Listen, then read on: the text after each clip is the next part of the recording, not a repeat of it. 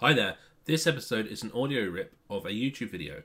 If there are any references to the screen or to the video itself, then be sure to go over to YouTube and actually check out the video, which will be the same title as this podcast.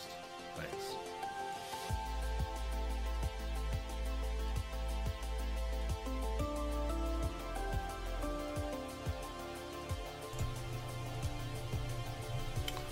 Right, now, let's apply diversity to this demand that we've been talking about. So, installation outline. First step in preparing an installation design is to identify the electrical loads. You're going to approach the client and you're going to say, what do you want? And they're going to say, I want this, and I want this, and I want this. And the domestic, this is where, they're going, oh, we want this, it's like 10 kilowatt hob or this induction hob, and we want this and we want this, and you'll be looking at their supply and you'll be going, but commercially it's where you're going to have to get a realistic understanding of what they want. You're then laying it down and you're going to assess the demands and apply diversity to those. Okay, you're going to look at the physical position of the loads required, as well as the kVA demand, power factor, that's important as well, voltage, frequency, etc. Okay, you can then draw this down, position of the main incoming board, main sub-mains, distribution assemblies, and you can actually do this for your project before you even start going onto the actual wiring diagram or the drawings that they send you. You can actually do a installation outline drawing, sub-mains, DB1, DB2, DB3. You may have, obviously, in your project, you may have an office space, you may have a workshop space, so you may want to dedicate a DB for each of those spaces. You may have an area of significantly high demand, so you may have a dedicated DB to that position, but you can put it all down onto a installation outline. It's very, very useful. The basic intent is to use standard final circuits wherever possible to avoid repeated design, providing earth fault loop impedances are kept below the respective maximums of 0.35 and 0.8. This is an illustration of an installation outline, just a little example here. So you have your incoming supply, your metering, and then you have your total IB, your total design current, which is a combination of the three sub-distributions. There's sub-distribution A, sub-distribution B, and C. So these are sub-mains, and then here's your final distribution points. Just a simple sample. Final circuit demand. The current demand of the final circuit is estimated by adding the current demands of all points of utilization. Add them up. And then you take any equipment connected to them, you add them up, but you make allowances for diversity, as we've said. The following tables give current demands on the use of final circuits. Now, I've taken these straight off from the on-site guide. The on-site guide has been the same for a while. The design guide, I'm using the design guide's examples here, the electrician's design guide. Now, the examples they give in the design guide aren't really correct, and I'll explain why as we come to those, but just for you to follow it if you have them at hand. I'm just going to copy them straight away out of this book. So this is the first table you'll see in Appendix A, or if you have the previous Amendment 3 version, it'll be Appendix 1, I think. Okay, so the current demand to be assumed for points of utilization and currents using equipment. You hopefully have used this before. So we have any socket outlet other than 2 amp and other than 13 amps. So it's a 5 amp, a 16 amp, a 32 amp. It's rated current. That's it. Yeah. So we don't. At the end of the day, if you have a 16 amp lead for something, it's probably more than 13 amp. So we just use the rated current of the demand there, of the equipment. For 2 amp socket outlets, at least half an amp. Lighting outlets, this is important. The current equivalent to the connected load. So the wattages, you add the wattages together. You may have to have some factors applied due to the lagging and the leading of the control gear, unless the manufacturer has specified as such. If you're just putting up ceiling roses, pendant sets, baton holders, although we can't buy them now, you can still obviously obtain 100 watt lamp holders. So we're still using them as the assumed potential maximum demand for every single lamp holder. So minimum power of 100 watt per lamp holder, unless you know the power of the lamp. So again, if you're designing it and you're providing them with a load of 4-watt low energy lamp holders, that's fine as long as they don't replace them for 100-watt ones. Electric clock shaver supplies can be neglected, they're of negligible demand. Household cooking appliances is the one that they like to play with, and do remember it's the household cooking appliance. It's very important to remember the household word there. This only applies if it's a domestic cooker. So we'll take the first 10 amp of the total rated current plus 30% of any remaining.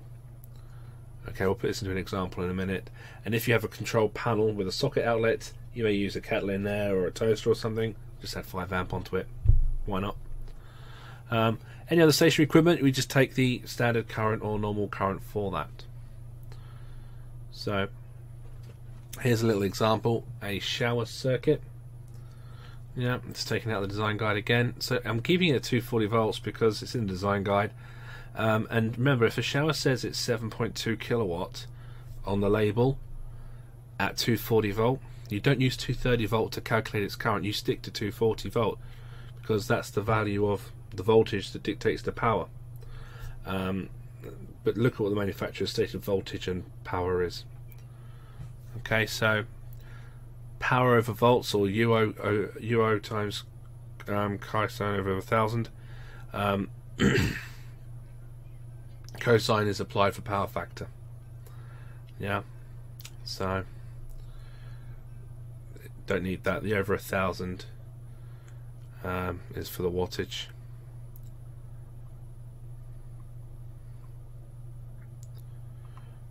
So current 1000 times 7.2, so 7.2 kilowatt.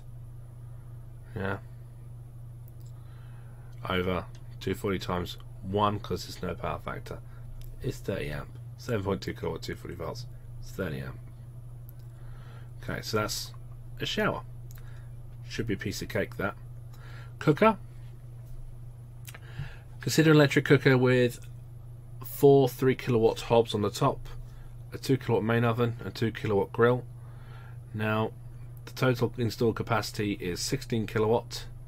As an example, 1.1, so we've just calculated it as power over voltage. No power factor. It's not a motor or anything like that. We've got 66 amp then, but assuming this is a domestic or a household, we can apply the diversity of 10 amp and 30% of the remainder. So what we do is you take 10 amp away from that, so that's going to become 56. You multiply 56 by 0.3 or 30%, then you add the 10 back. Oh, that's how it's written in the book. The way it's written in the book is a bit confusing, but it's the 10 plus 30%, 30 over 100, of the remainder, which is 66 minus 10. Yeah, so it's 30% times 56. Don't know why they have to write it that way, but that's just the way it's in the book, so I've written it there. Hence 30 or 32 amp will be selected for a potentially 66 amp cooker. Now remember, this is assuming a household. If you had a cooker being used in a canteen or in a coffee shop or something, it's probably going to be under a much larger substantial load, and you probably wouldn't apply that diversity to it. Third example is a light circuit. Consider 10 downstairs lights, assuming 100 watt per light point, so that's 10 times 100. Okay. Over 240, 4.16. A 5 amp will be fine.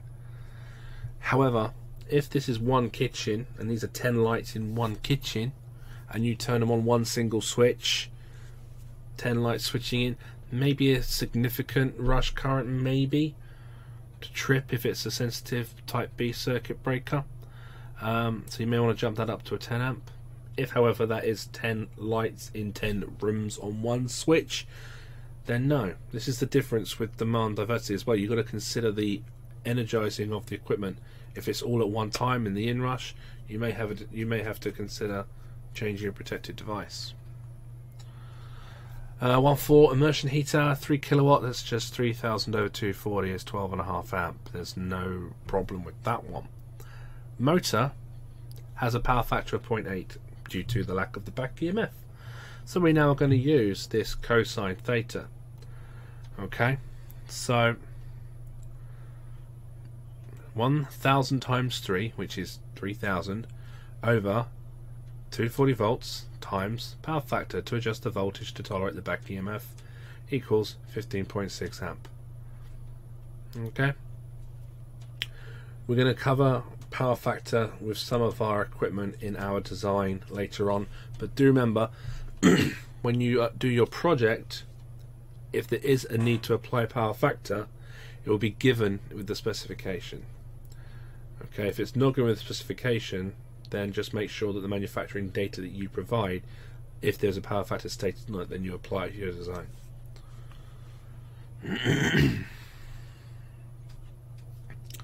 Alright, so diversity between final circuits for simple installations. The allowances for diversity are for very specific situations and can only provide guidance. The figures given in the table may need to be increased or decreased depending on the particular circumstance. Diversity, the problem with diversity is it changes according to the scenario, and this is, as I say, guidance. Your key point in question would be your project, which is a test center for 2017-18. That's a type of system or a type of building that is not similar to any of these, so your diversity will be different to these requirements, because you'll be thinking, well, a lot of these circuits are actually not going to be used for demand, they're going to be used for access to a source of supply. The current demand of a group of final circuits supplied from one distribution board and submain may be estimated using the allowances for diversity given in table A2, which I'm about to show you. The allowances of rows 1 to 5 are applied to the current demand of the equipment supplied by the sub-distribution board, each piece of equipment. Row 9, however, applies to the rated current of the overprotected device for the circuit, and row 9 applies to socket outlets in a household type scenario according to Appendix H, which basically means your A1, A2 or A3 ring or radial final circuit. And that is where the design guide is a little wrong with the way it uses those. So this is the table. The key things to note, first of all, here's the purpose. Lighting, heating, cooking, motors, water heaters, thermostatic. Fine, great. This one here is for your household type ring or radial according to Appendix H. This is a column for your household. This is a column for your small shops, stores, offices and business premise. And here's your small hotel boarding, etc. Okay, so we'll go to our first example then. Small office. So if we look here, small office, we're looking at this column here. So we've got 20 times 100 watt fluorescent luminaires. Now with fluorescent luminaires, we also have to take into account the 1.8 factor, which you'll see in the books, which explains the control gear issue, unless the manufacturer's given us another value. We'll see that in a minute. But first, let's see. It says here for lighting, it's 90% of the total. So for lighting, 20 of 100, 20 of 100, it's 90% of 20 times 100, and there's that factor of 1.8 over the 240. Okay, 13.5 is your total for the light one. Let's put the light one aside. Next one is power. Now power was heating and power, 100% of the largest, 75% of the remaining. So 100% is 100 over 100 of 10 kilowatt over 230 is 43.4, and 2 kilowatt is 75% of 2 kilowatt over 230 is 6.52. Alright, I mean, if you're confused with how to do this, just do this 10,000 over 230 times 1 and 2,000 over 230 times 0.75. That's the easiest way to calculate them if you find it harder. Okay, so therefore we're adding these together, and the power demand is, or the power with diversity applied, is 49.92. Great. The third one was two 32 amp sockets installed. I believe it was A1 Appendix H. If you look at A1 Appendix H, it says 100% current demand of the largest and 50% current demand of every other circuit. Now, what the design guide would do with these every other circuits is it would apply that to all circuits. That's wrong. It's all other circuits that are of this type of circuit. This is demand for these types of circuits. This is the demand for these types of circuits. So how many other circuits are there? There's one. There's two in total. So we'll take 100% of one and half of the other.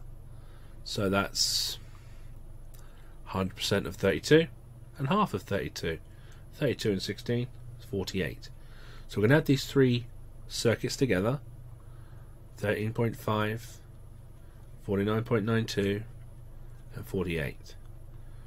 This gives us, for the small office, a maximum demand with some diversity applied of 111.42.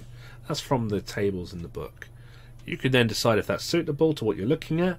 If it's not, then scratch your head and decide why the installation isn't going to be used the way the table says it will be used. Okay, let's go another example then.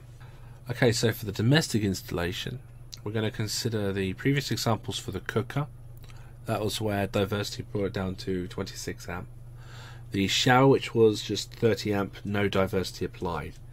We'll do light circuits from example 1.3, which is I think 4.65 amp each, and two simple 32 amp socket circuits. Now the diversity for the domestic is such that we can apply 66% of the total current demand for the lighting.